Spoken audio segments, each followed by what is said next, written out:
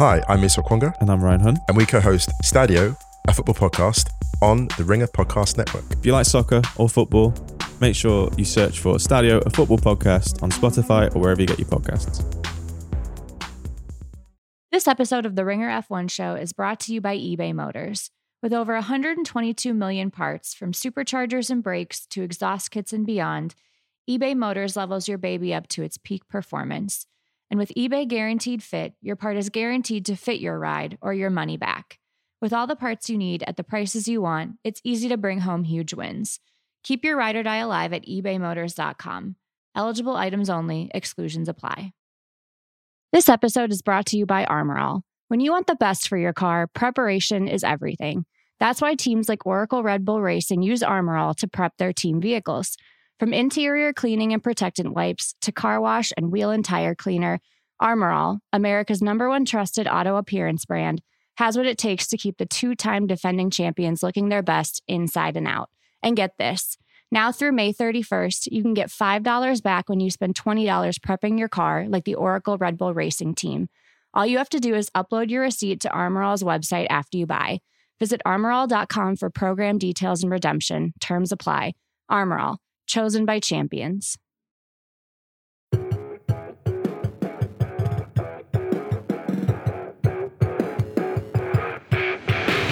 It is the Ringer F1 show, part of the Ringer Podcast Network. I am Kevin Clark, joined for the end of the year spectacular. It is December 29th. There's just a few days left to recap Formula One in 2022. It's Jessica Spatana from Meadowlark. Jessica, what's going on?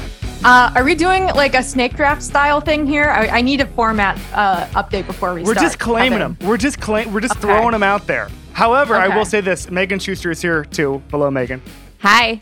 So we're doing the most important things in 2022. And you had one that you claimed yesterday, and I don't want to step on it yet, but then I said, oh, by the way, Meg, Jessica's already claimed this particular event in 2022.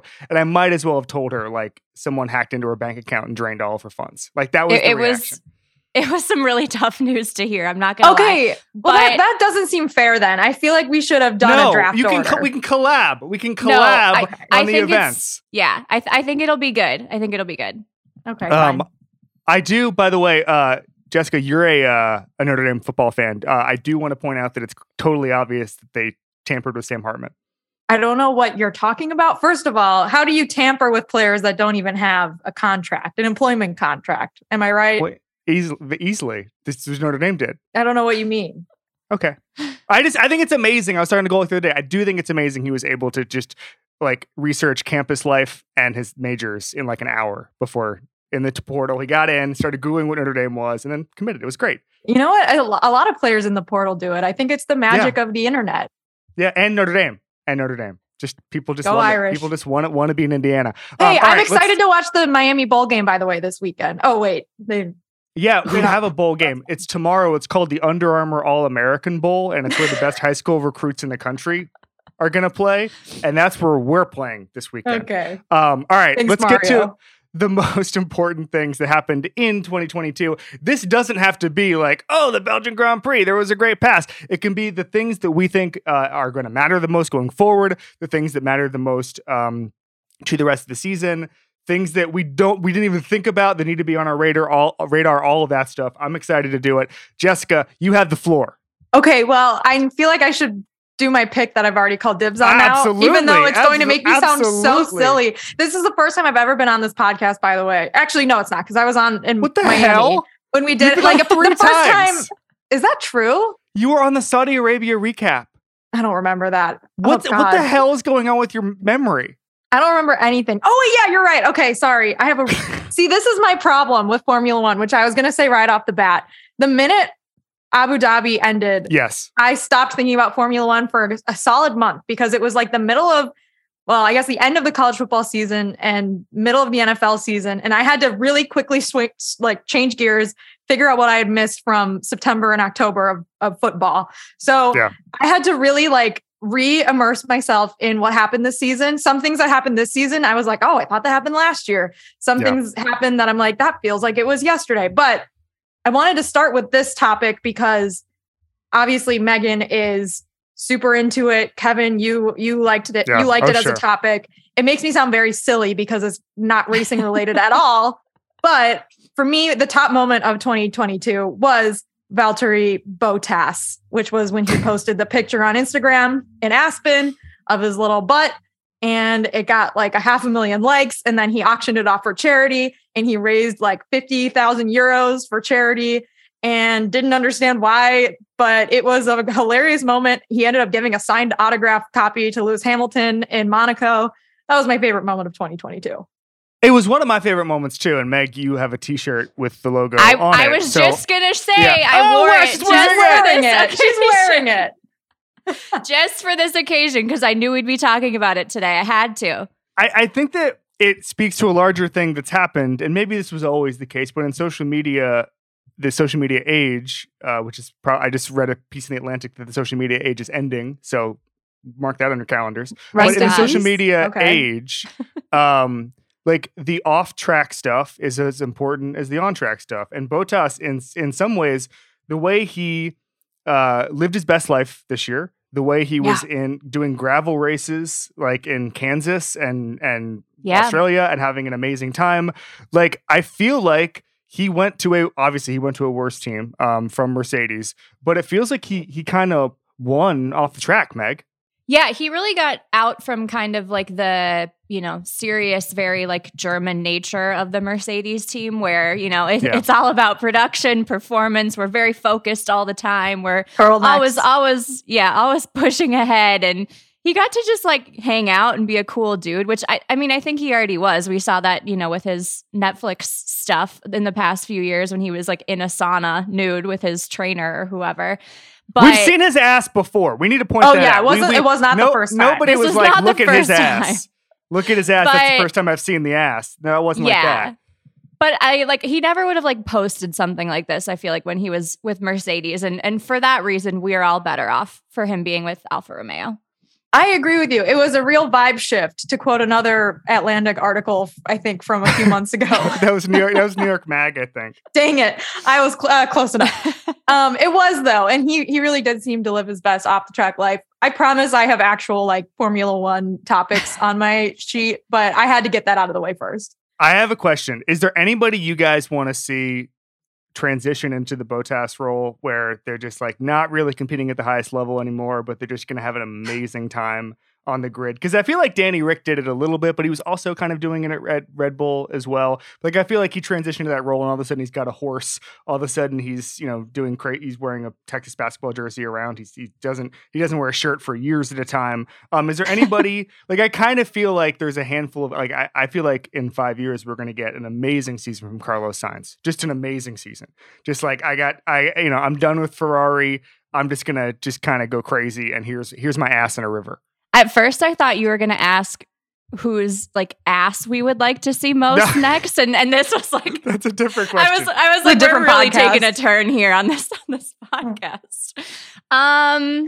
That's a good question. I kind of feel like we might get a little bit of that from Fernando Alonso this year, being in Aston Martin. Gosh. Not that he wasn't already doing yeah. that to a certain extent, but I feel like this year he might just really let it fly, and I would be very excited to see that.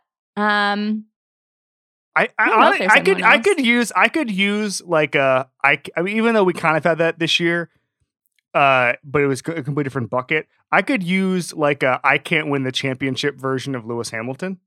Like just coming in, he's probably going to talk more shit. He's probably going to have. He did a little bit of that this year. Yeah, he did. I think once he did, but that was mostly about his own car. And so I think that I think there's probably a higher ceiling for Lewis than anybody. I want to say with Fernando Alonso, not to be Windhorst here.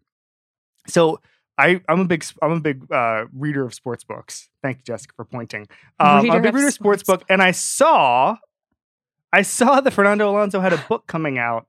It was supposed to be this. It was supposed to be this fall. Okay, I saw it on Audible and Amazon. It was supposed to be this fall, and I marked it down, put it in my wish list, and then the other day, I saw that it had been delayed until 2025, which leads me to believe that he's going to write a book at the end of his Formula One career, because he obviously re-signed, that is probably going to be Maximum Fernando Alonso. That's my... I think like the fact that was pushed back 3 years to mark probably when he's done with Formula One, at the very least, maybe they'll move it up, shows me that he's got a shit talking book in him. That's interesting. I think, yeah, maybe he was planning on retiring until the Aston Martin deal came through and he couldn't turn it down and had to call his publisher and say, now he can't write his shit stop book. the press. Yeah, stop the press. I think the Carlos Sainz thought is a good one. So he just signed the contract extension with Ferrari through 2024. Yes. So say he doesn't stick with Ferrari after that, he decides he wants to be the number one driver on a smaller team, like a midfield team, and goes to Aston Martin or Alpine or something like that. Then I think he will be the guy. Because I think the criteria is they have to be someone sort of young, someone who's like a social media user, and also someone who is getting a weight taken off their back from moving down a level car-wise. And that's kind of what Valtteri did this season. And that's why I think he feels comfortable just like growing a mustache, wearing bucket hats, being naked, bike riding everywhere, and posting pictures of his butt on Instagram. One wild card here. If Checo gets burned by Max Verstappen and he sticks around F1 for a couple of years. I'm gonna get to that. If it happened, here's how he did it. But I just something to watch. Meg, most important thing, number one. My number one is, and I'm lumping these together because they happen in the same week, so I think I can claim them both. Okay, is the Fernando Alonso, Oscar Piastri Alpine drama? Yes, that's a good one. Maybe one of my favorite sports weeks of the entire year. So I'll just briefly recap in case anyone's forgotten. So Fernando, right before summer break, shocks the world, or at least everyone in Alpine, by announcing that he's going to Aston Martin without telling, apparently, anyone at Alpine. He leaves for summer break. Otmar gives this crazy interview where he's like, Fernando basically won't answer my phone calls. I'm pretty sure he's in the Greek islands. All the while, Fernando is like on Instagram posting, thirst traps from Spain and like enjoying his, whole vacation. It's incredible. But whatever. So Alpine is like, cool, that's fine. Is what it is. We have Oscar Piastri waiting in the wings, who we've been needing to get an F1 seat anyway, only to release that information that he'll be driving for them in 2023. And then like 3 hours later, he posts this incredible tweet that I would like to read in full that says, I understand that without my agreement, Alpine F1 have put out a press release late this afternoon that I'm driving for them next year. This is wrong, and I have not signed a contract with Alpine for 2023. Yes. I will not be driving for Alpine next year. So, not only did they lose Fernando Alonso, they lose Oscar Piastri eventually to McLaren, and it was just the most embarrassing week that I can remember for, a sports organization, non-criminal. Or very, very, not very, very bad. Just a straight, on track thing, embarrassing thing. It was amazing. It was really special stuff. And if I may peek behind the curtain, it was that reaction to that was the most listened to episode we had this year. There was just an absolute appetite to hear that breakdown. Jessica, how did you process that week? I mean, through the memes, obviously, it felt like every brand was jumping on that and making a copy pasta out of his tweet. And I think I might have even posted one. It was just an incredible week. And with all the other things going on in the background too, with seats opening up, and then there was questions about Ricardo that we still didn't have answers to. It was really incredible. And the fact that it was your most listened to episode, I think really speaks volumes about the appetite for Formula One fans to just absorb all of this messiness, pettiness. I think the case of this contract ultimately went to the governing body courts, right? I mean, that just is something that's so funny to me because, basically Fernando Alonso decided I'm going to be a little sneak and then I'm going to leave and you guys are kind of shit out of luck. I think it's interesting that a couple weeks before that, Nate Saunders was on the show, and we kind of ran through the 2023 grid, and we're like, hey, what seats will be open? Top of the grid looks pretty full, et cetera, et cetera. And we both kind of agreed it was going to be a boring year. There wasn't going to be a huge shakeup. There wasn't going to be some huge seat that comes up. And we're like, we're just going to limp to the finish line. Maybe Williams will have some changes, but everything's going to be fine. And then Fernando Alonso was such a chaos agent that he changed everything about it. And to get that, and we're getting statements and we're getting high court rulings, it was beautiful. I never want. I mean, everybody played their roles perfectly. Everybody. I never need Fernando Alonso to leave the sport, stay forever. Like, he should be a team principal afterwards. Like, he just needs to be around. I'm excited to see him, and I really do think that part of this is like Piastri is really good, and he's quite a prospect. And I think that in a weird way, it was a very strange entrance for him into Formula One, because he's going to be the meme guy until basically he wins a race, which might be this year. I mean, he's very, very good. I think he's going to be an awesome teammate to Lando Norris. I think that that McLaren is making progress. Like, I do think that some of this overshadowed that Oscar Piastri is actually worth all of this drama. Yeah, I agree. And just like the sheer like domino effect of all of this, I think, is what made it such a lasting thing in my brain, because not only was it funny for a week, but it impacted like an Aston Martin seat, a McLaren seat. You know, Pierre Gasly is now at Alpine. Nick de Vries got called up to AlphaTauri. Like, there's just so much drama that happened because of this that it's just like it's going to have ramifications for years. And just very, very impressive. Even the Nick de Vries stuff obviously was different because it was a COVID replacement. But like Bauman and I saw him at Miami, and I remember thinking like, oh man, his time has passed. You know, like, you had such a small window to get into a Formula One car. Nick de Vries is very good at other levels of the sport, and I remember looking at him and just being like, man, it's pretty cool to be in the paddock at Miami and be a reserve driver and make a lot of money, and then go race Formula E, whatever, get an Indy car if you wanted to, et cetera, et cetera. And like the dominoes that fell, and then get him into a seat, it was really incredible. All right, I'm gonna do my number one. And again, like Jessica, I'm going to start off with an off-track thing. I guess it's on track, and then get into the serious stuff. But I really do think, and I've gone back and forth on this. I've waffled and flip-flopped. Over the weekend, Logan Sargent was at the Dolphins game, and he had his little Dolphins helmet, and he's from Fort Lauderdale. We haven't figured out if he's a Cane yet, Jessica, but I'm sure he is. I think he's a winner, so probably not. And so... I can't wait for the Miami like the scrum in Miami at the Williams paddock, where I'm just like, Logan, are you Cane? And then a bunch of the Italian media are like, what the fuck is this guy? That's on Cristobal's recruiting class. Yeah.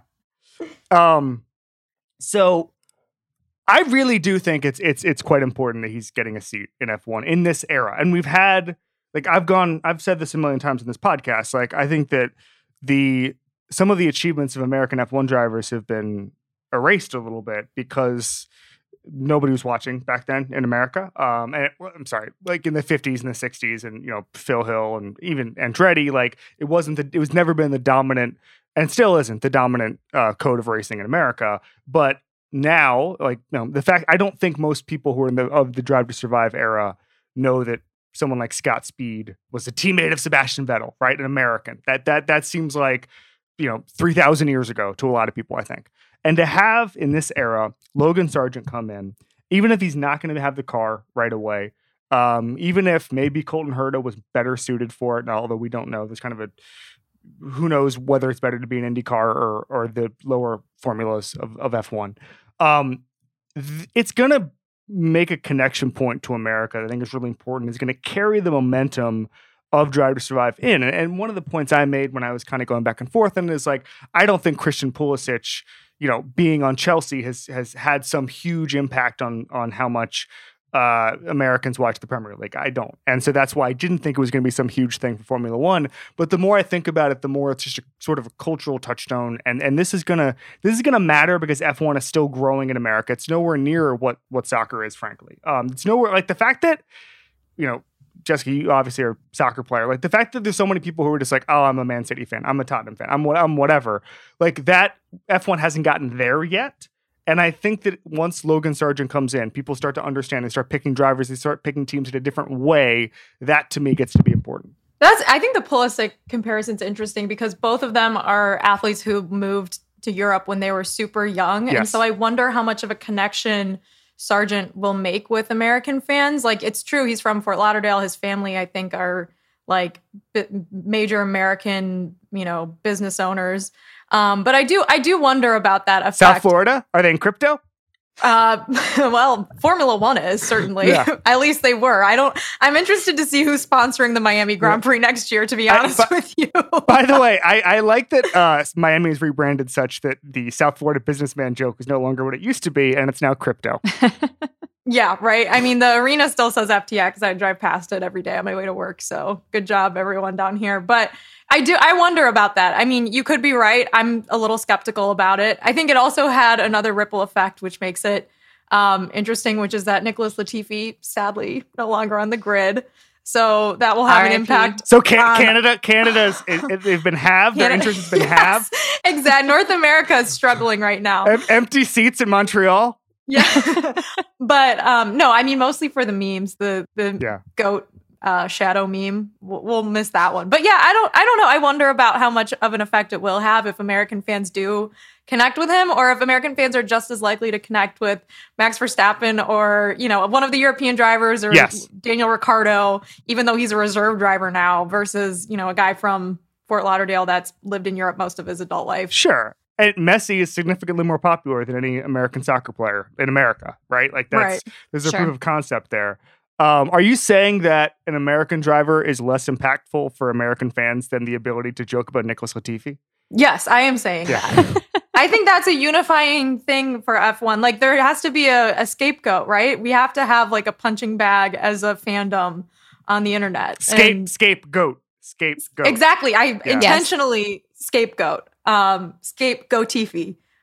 But I don't know. Meg, where do you think the Logan Sargent thing is going? And our team, listen, if they, one of the things, McLaren is a great example. Obviously, they're going with Piastri, who's who's not American, but Zach Brown knows how to make money. That's what, like, he gave that incredible. There's a really good Beyond the Grid episode with him where he was a driver and he was selling sponsorships to support himself. And they told him, like, hey man, you're pretty bad at driving, but you can sell sponsorships. You should just sell sponsorships. Like, Zach Brown is really good at making money, and you start to wonder when some of these teams, if they need an infusion, and Logan Sargent comes from a lot of the background that a lot of the pay drivers come from, frankly. And Spanners like, is this the end of the pay driver model? No, it's not. It's not. It's a continuation of it. But if you can get tens of millions of dollars from American companies, that can bridge the gap if you're getting in another American driver, a different American driver.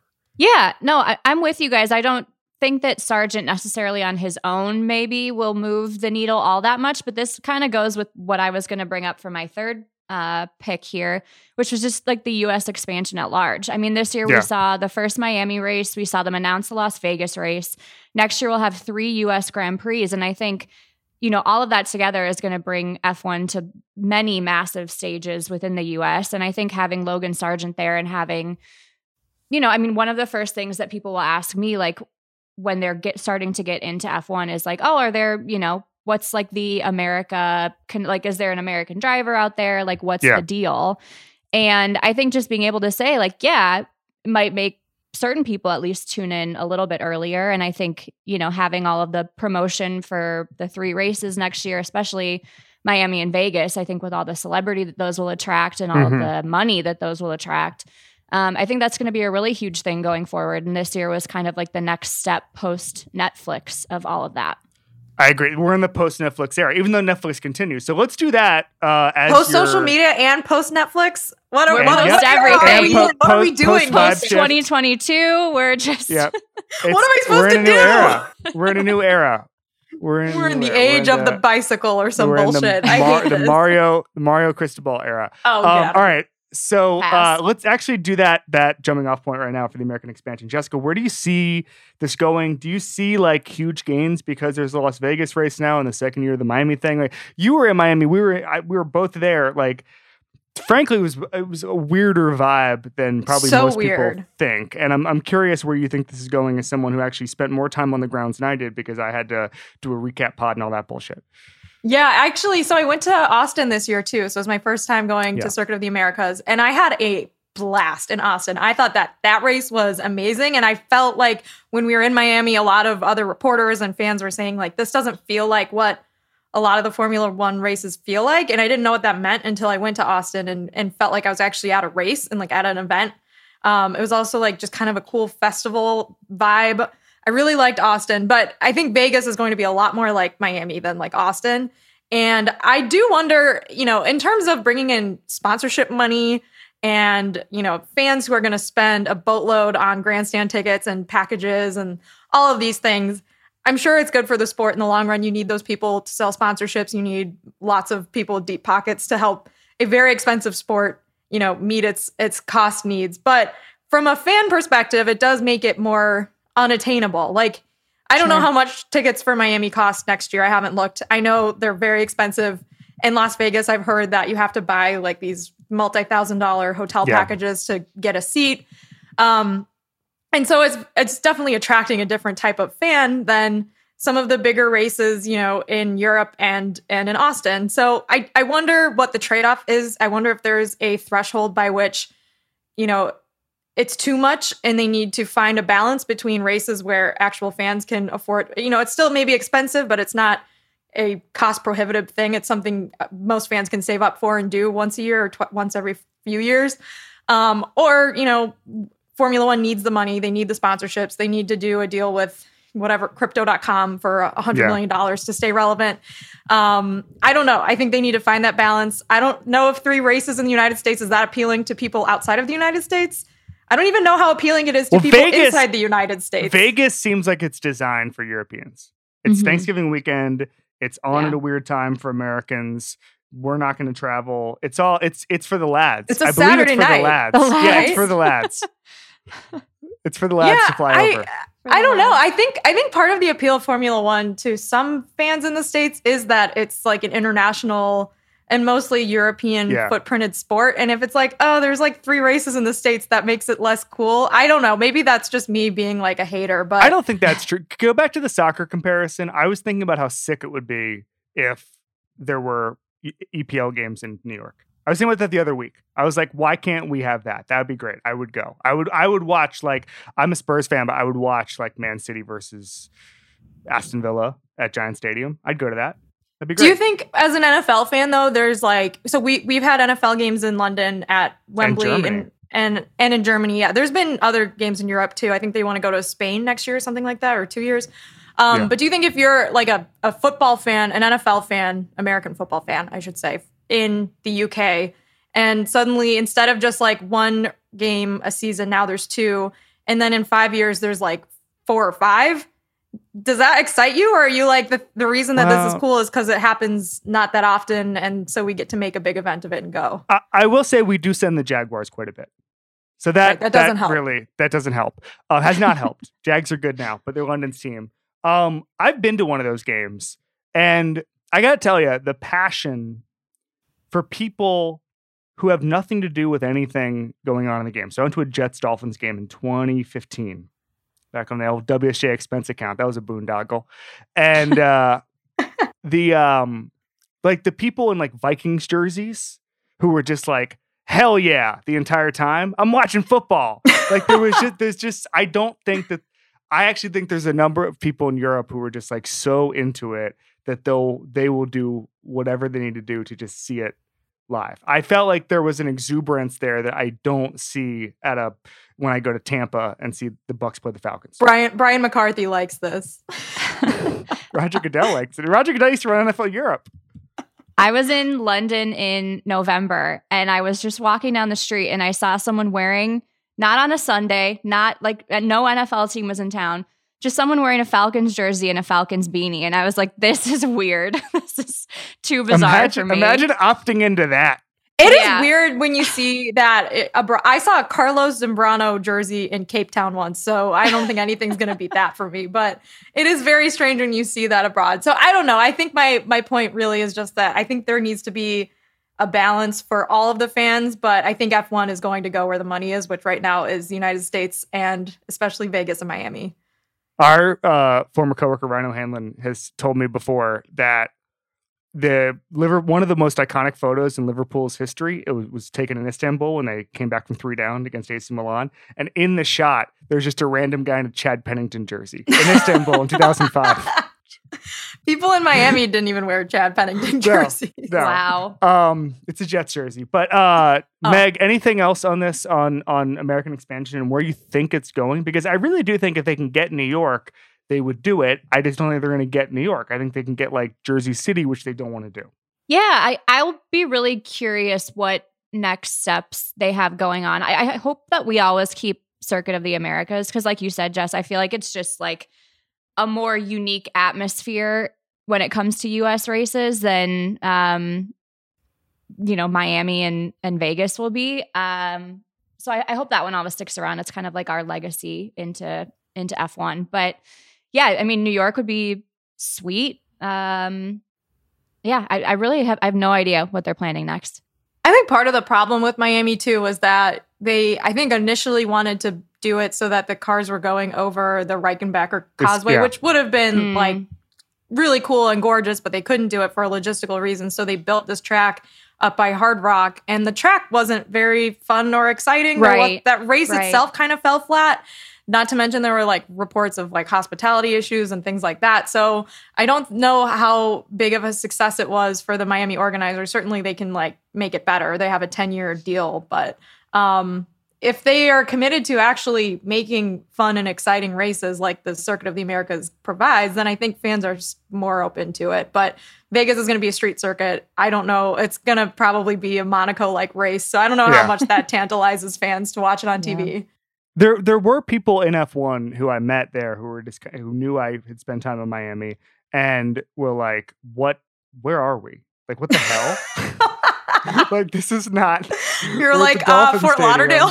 Yeah, they didn't love the Gardens. fake marina. We're at the Miami Turnpike. Gardens. No, it's just like you see photos of Miami, and then all of a sudden, I mean, it's not dissimilar to where the reaction people have when they see the football teams play, where it's like there'll be like the establishing shots of South Beach, and then it's like actually there's a 24-hour Citgo right there. That's the only kind of place you can get a drink actually within 3 miles, and a Planet Fitness. All right, so the credential pickup was in a Planet Fitness. That's what people talk about when they talk about the F1 glamour. This episode is brought to you by Armor All. When you want the best for your car, preparation is everything. That's why teams like Oracle Red Bull Racing use Armor All to prep their team vehicles. From interior cleaning and protectant wipes to car wash and wheel and tire cleaner, Armor All, America's #1 trusted auto appearance brand, has what it takes to keep the 2-time defending champions looking their best inside and out. And get this, now through May 31st, you can get $5 back when you spend $20 prepping your car like the Oracle Red Bull Racing team. All you have to do is upload your receipt to Armor All's website after you buy. Visit armorall.com for program details and redemption. Terms apply. Armor All. Chosen by champions. This episode is brought to you by Anytime Fitness. We're not all professional athletes, but we all have health goals. That's why Anytime Fitness gives you access to personalized plans and support from a coach. Plus, you can track your training, nutrition, and recovery progress with the Anytime Fitness app, just like the pros. With 24/7 access to more than 5,000 gyms worldwide, get more from your gym membership. Visit anytimefitness.com to try it for free today. Terms, conditions, restrictions all apply. See website for details. This episode is brought to you by Thomas's. Thomas's presents Pondering the Bagel with Tom. Oh, the paradox of the bagel. 'Tis crunchy yet soft, 'tis filling yet has a hole. 'Tis a vehicle for spreads, but only travels from toaster to plate. Thomas's, huzzah, a toast to breakfast.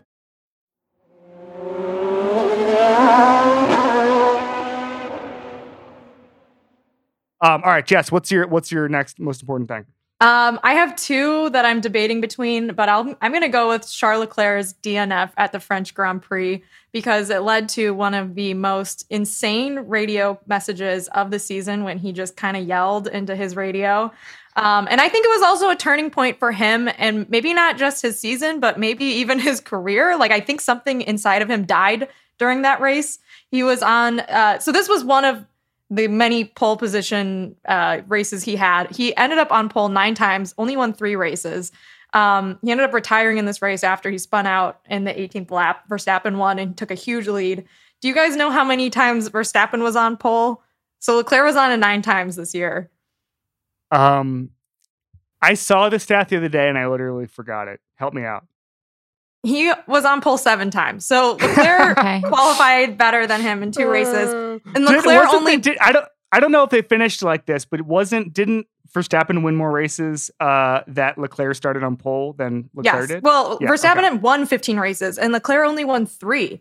And so this, I think, was a major turning point. It was also Leclerc's third retirement after leading a race. Spain and Azerbaijan were the first two. So I think it was a major moment for Ferrari where everyone realized, the things that we thought at the beginning of the season with the unreliability of the Red Bull cars are not true. They fixed their problems. Ferrari is bad at strategy. They are unreliable. And this was just driver error. And it was a mistake that we don't see Max Verstappen make very often, if ever.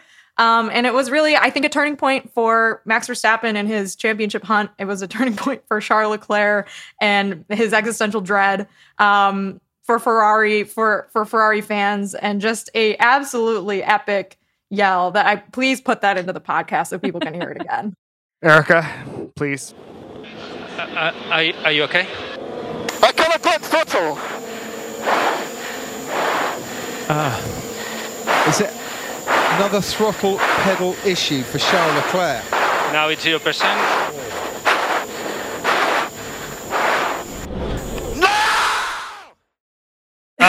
All right. So I had that on my list as well. And reason being is that I felt like that was also the moment that Leclerc broke. And I felt like there had been some sort of coping pathways before that, where you're saying, okay, he's handling it well. The team seems to be cohesive. Binotto, as Meg, we did an emergency pod when Binotto got the sack a couple weeks ago and talked about how he's trying to get rid of the blame culture. It seemed like it was all working. And then you reached a point where, this isn't actually going to get better. Like things are going to actively get worse. And so the fact that they were handling it well at the beginning of the season doesn't matter, right? Like Red Bull's just going to trounce all over them. So for me, the biggest thing here is it led to a series of events that ended up having basically resetting the Ferrari project. I mean, I think Binotto was actually probably on the right track if he just fixed a few things. I don't know what the Ferrari under Big Fred looks like. But I do know that if they, in the NFL building, sometimes they say that it takes 6 months just to start to rehire people, right? So I don't know if Fred's going to bring in his own people, or if he's just going to say, okay, it's going to do like the Dennis Allen thing, where they just keep the same staff. And I'm not, Binotto and Sean Payton are very different people, but I do think that there's just like there's a reset button you hit when you have a new team principal, and I think that series of events leading to that is hugely important, not just for 2023, but the next 5 years, because it means something for Mercedes. It means something for Red Bull. It means something for the rest of the pack. That this is Ferrari, in my opinion, had their best chance to win serious title points this year. And I don't think that's going to be the case in the next 3-4 years. It all just devolved so quickly from that moment. Like, I feel like that scream just like unleashed something in both him and Carlos, where like it was not long between that and when they started kind of like calling out their own strategy on the radios and, just fully losing confidence in their team to put them in positions to succeed. And like Charles just looked so dejected by the end of the year that, like they had to make a change at some level. It was the scream definitely heard around the F1 world for sure. Boy, yeah. No, that was on my list too. So we're doubling it up here, but does anyone think Ferrari is going to do anything next year? Should we be bracing for a pleasant surprise? I hope so. It would be really fun if they did. If Red Bull is as solid next year as they were this year, I have a hard time seeing another team like really giving them a push for the title, but it would be really fun if somebody did. Yeah. Jess, any Ferrari predictions? Have they gotten a new head strategist yet? I don't think that the problem is necessarily like their car. They can make improvements on the power unit. I mean, the power unit was pretty good. It was just the reliability issues, right? Yeah. I think they'll be okay, but I don't know if they'll win a championship next year or Constructors' Cup. Yeah, I agree with you. All right, Meg, what's your number 2? Well, I gave my number 2 already, so I'll give my number 3. Let's do it. And that was the new car regulations this year. Definitely was not always easy or smooth, which I think you expect in the first year of new regulations. But this was kind of the first or the biggest F1 shift in car regulations in I think Adrian Newey said 40 years or something, which was very exciting. Lots of changes, front and rear wings, bigger tires. But I think the biggest one was the shift to the ground force effect, which was supposed to allow cars to follow more closely behind one another, more overtaking, which it did. I think Pirelli said that overtaking was up 30% this year over 2021, which, I mean, it certainly seemed like I felt like races were more entertaining. You could follow more closely behind. Cars could really track one another through chicanes and on long straights, which I thought was really fun. Definitely also had some downfalls, though, with the early porpoising. I will never forget the image of Lewis, having to crawl out of his car at Baku. That it was haunting and terrifying. And that's something that's going to affect cars going forward now that the FIA had to step in and basically change regulations there to make sure that that doesn't happen going forward. So I think overall the rule changes have been a success, and I'm excited to see how they adapt to that going forward. But very interesting year in terms of car development. Surprised, happy with the car development and the new regulations, disappointed? Where'd you go with it? It seemed like there was a lot more passing in the midfield, and I think some of the statistics bear that out. And it didn't seem like it was as much lead changes or anything like races in the front part of the race or overtaking the front part of a race, but more so evening out the middle in those hot corners. But I think I don't want to spoil my third topic, but I think really the cost cap had more to do with the leveling of the playing field than maybe these regulations did. But again, it's the first year. I don't think all the data is really out yet on what to expect moving forward. I think obviously Mercedes kind of didn't have the best car earlier in the season and had a big zero, frankly, for their first version of this car. And I expect them to be more competitive next year, having learned some lessons with the porpoising especially. But it's a starting point, right? This is going to be now how the baseline for all the teams moving forward. So I think maybe you'll see more of that in a year or two versus just this first season where everyone's pretty much guessing on the car design and how to really meet the requirements for the regulations. Fascinating. All right, I'm going to do my last one. It's whatever, this is how I'm going to phrase it. Whatever the hell happened with Checo Perez at Monaco that made Max Verstappen a ball of rage that is now tumbled into the offseason, tumbled into October and November of the season, and has, I think that the greatest threat to Red Bull is themselves. Because, and that's not to say that Red Bull is about to combust or whatever. But it is to say that we're talking about Ferrari and Mercedes, who we still think are probably 8 months away, something like that. The book on Mercedes that's coming from Mercedes is they may not figure it out until mid-season next year. Ferrari hit the reset button. Red Bull should probably, if you're just looking at the landscape right now, cruise to a Constructors' Championship next year and a Drivers' Championship. The only problem is that the two drivers seem to hate each other. Weird how that keeps happening with Max Verstappen. Weird how that keeps happening. What do you mean? So strange. What? So I don't know where this goes. Daniel Ricciardo coming in is huge. I think that the fact they brought him in and if you just listen to Ricciardo's timeline, it was getting pretty serious with Mercedes. It seemed like they were going down that path. He had other discussions, and then Red Bull was like, why don't you come here? And that, to me, I think that you can. It's not even a conspiracy. It's something. It's something. They wouldn't have randomly done that in the second half of the season if they were feeling great about everything. And now it could be one of two things. It could be they want to have Checo on a short leash and say, okay, this isn't working, you're gone. Or it's just to say, have him in place and just say, Checo, by the way, here's this guy. He still takes private jet flights with Max. He got along well with us. We miss him. He's fun. He's walking around the paddock in a horse. We love this guy. And it just kind of keeps everybody in line a little bit. So I think that is something to watch, because I really don't think, as much as I say that they're biggest threat is themselves, they can mishandle this to the point that it becomes a distraction. I think the much more likely option is, if they really hate each other, is they just fire Checo Perez. Wow, that would be shocking, though. I would be shocking, but so would the outward dislike of between Verstappen and Checo Perez over the past month of the season. That's not shocking. Insane to me. No, I found it shocking. I was shocked that it spilled over into the public sphere, maybe. Yeah. It really felt like Red Bull just like badly misread the situation and like the handle that they had on Checo. Because everybody knows that Max is their number one driver. Like that's never been a secret. But I feel like Monaco kind of showed Checo like what his ceiling could be, and he just stopped being content being number two, which is fine. I mean, that's human nature, especially with drivers who are this competitive.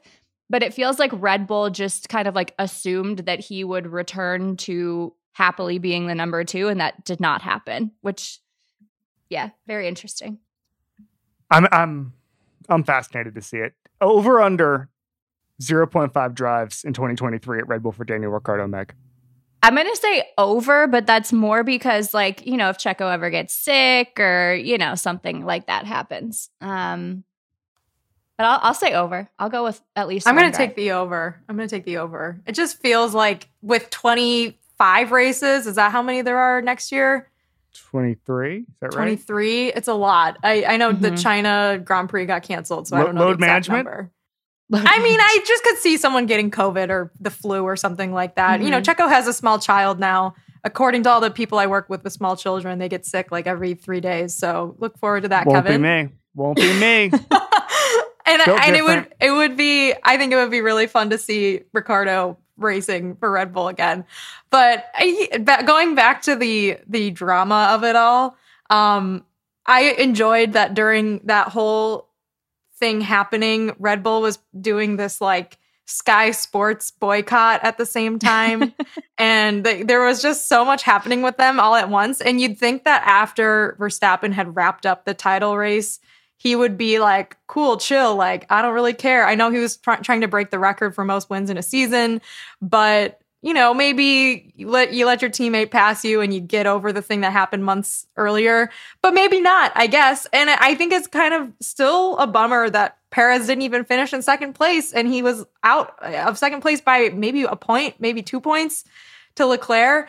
And there's no way to know whether or not like the last race would have been raced the same way had he gotten the extra point the week before, right? We don't know that.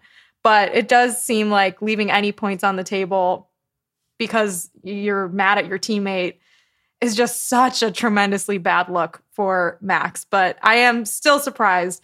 It does seem like there's always things like this brewing with Red Bull, but they keep most of it tamped down. And I think, truthfully, most teams have issues with this. I mean, we certainly saw it with Alpine this year, and they did not do a good job of keeping it quiet. I was surprised, though, to see it over the radio. That just doesn't seem like something that you let happen when you're running this tight ship and you have this driver who's like a, you know, racing machine. Seems like something you would maybe want to make sure is dealt with internally, but clearly there were lots of hurt feelings in the process. All right, Jess, your number 3. My number 3, great segue into the Red Bull cost cap drama, budget gate, whatever you want to call it. They went over their 2021 budget. They overspent by 1.6%. They were fined $7 million for it, and they have a 10% reduction in aerodynamic testing for the next 12 months. What was fascinating about all of this was that the FIA did not have a transparent system of, you know, telling the fans and the teams what was going on, who was doing it, how much they were doing it by. There was a blame on an accounting error and a lack of, you know, tax credit, which is hilarious. There was, we were just spending extra money on our catering. There was so much happening with this. The bottom line is that the FIA, I guess, is just like, yeah, we'll give you a little slap on the wrist. Like, we don't really, like, not too much we're going to do in regards to punishment here, which I think has humongous implications going forward. And I also think that Zach Brown's letter calling Red Bull cheaters is something that's going to be remembered forever. And I don't think anyone from Team Red Bull is going to let that slide. I think that there's going to be some bad blood with those characters for seasons to come, because Red Bull was not happy about being called cheaters. So I think it's going to be great the next 5-6 years when we just find out that every single team was hiding like new rear wings in their catering budget. And just like, oh, Yeah. I thought they were chicken wings. It was just catering. It was just a catering. Terrible error. joke. We're sorry. Mm-hmm. Those wait, I just got it. Chicken wings. I just got it, Jess. Chicken wings. Sorry. No, it's all right. Just ignore it. No, it's good. We're gonna edit that out and put Leclerc's scream in there instead. There you go. More appealing for the audience. Oh my God. Some of my favorite 2022 memes were people just trying to guess what Red Bull was bringing in for catering. Like, prime rib every day. Yeah. Champagne fountains. Like, just great. I will say, Jess, being in the paddock, like, it's a very, very luxurious place. They're giving out like, were they giving out airbrush t-shirts? Was that what? Yes, they were. Yes. And you know what? Spencer and I talked about this a lot on DNF, but Ferrari had a very legit espresso setup. So if you told me Ferrari went over and their cost cap, spending money on, espresso, primo coffee beans and little tables. tiny cups and tiny cups and tiny tables. Yeah. I would have said, yeah, but they need that. That's an expectation for Ferrari. You can't take that out.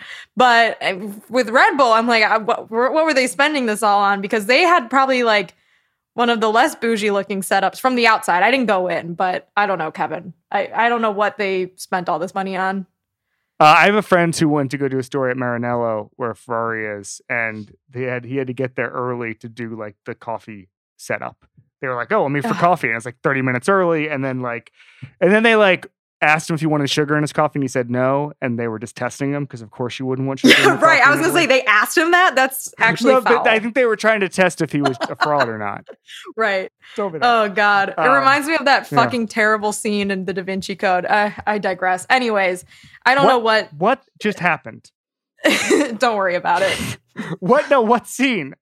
It's a scene where Tom Hanks is like, he shows up at Ian McKellen's house, and Ian McKellen's like, what am I going to serve with tea? Lemon or sugar? And it's like supposed to be a quiz. They're just the worst characters on earth. Just cut this all out. I'm sorry. It's the worst scene in the worst movie. Based off the worst book from the worst author. I digress. Why did you watch it?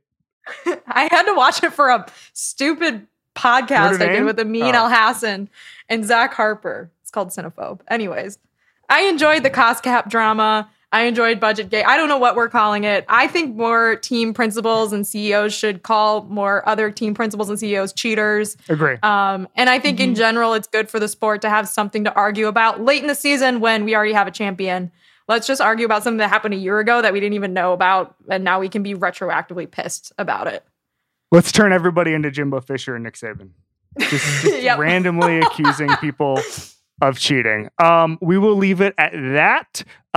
We'll be back in the new year, the royal we. I don't think I'll be back for a little bit. Megan will guide you until I'm back. I'm going to be dealing with... I wish we had a cost cap. I wish we had a cost cap on what I'm about to go through in the next couple of weeks. But yeah, I'll probably be on paternity leave for a little while, and then Meg will handle it. We'll have really cool preview episodes and all that stuff in the off season, and we will see you then. Jessica, thanks for coming on, pal. Thanks for having me. Sorry, I forgot that I've already been on this podcast twice, but now that you jogged my memory, yeah, obviously. We did one from the back of a... I know, I remember that one. I was going to say, like, actually sitting down at my desk on a microphone. This is the first time I've done that with this podcast, because I think the other one was on, like, Twitter Spaces. Yes, exactly, on a Zoom. That makes it official when you're a podcaster. That's right.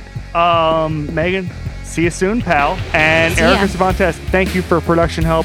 We'll see you soon. This has been the Ringer F1 show on the Ringer Podcast Network.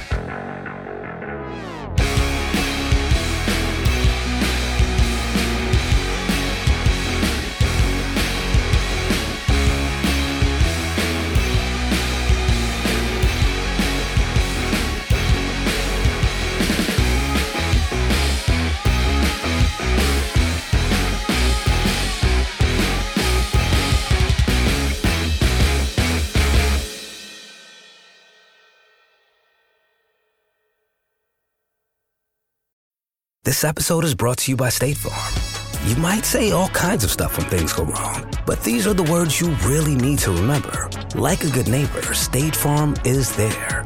They've got options to fit your unique insurance needs, meaning you can talk to your agent to choose the coverage you need, have coverage options to protect the things you value most. File a claim right on the State Farm mobile app and even reach a real person when you need to talk to someone. Like a good neighbor, State Farm is there.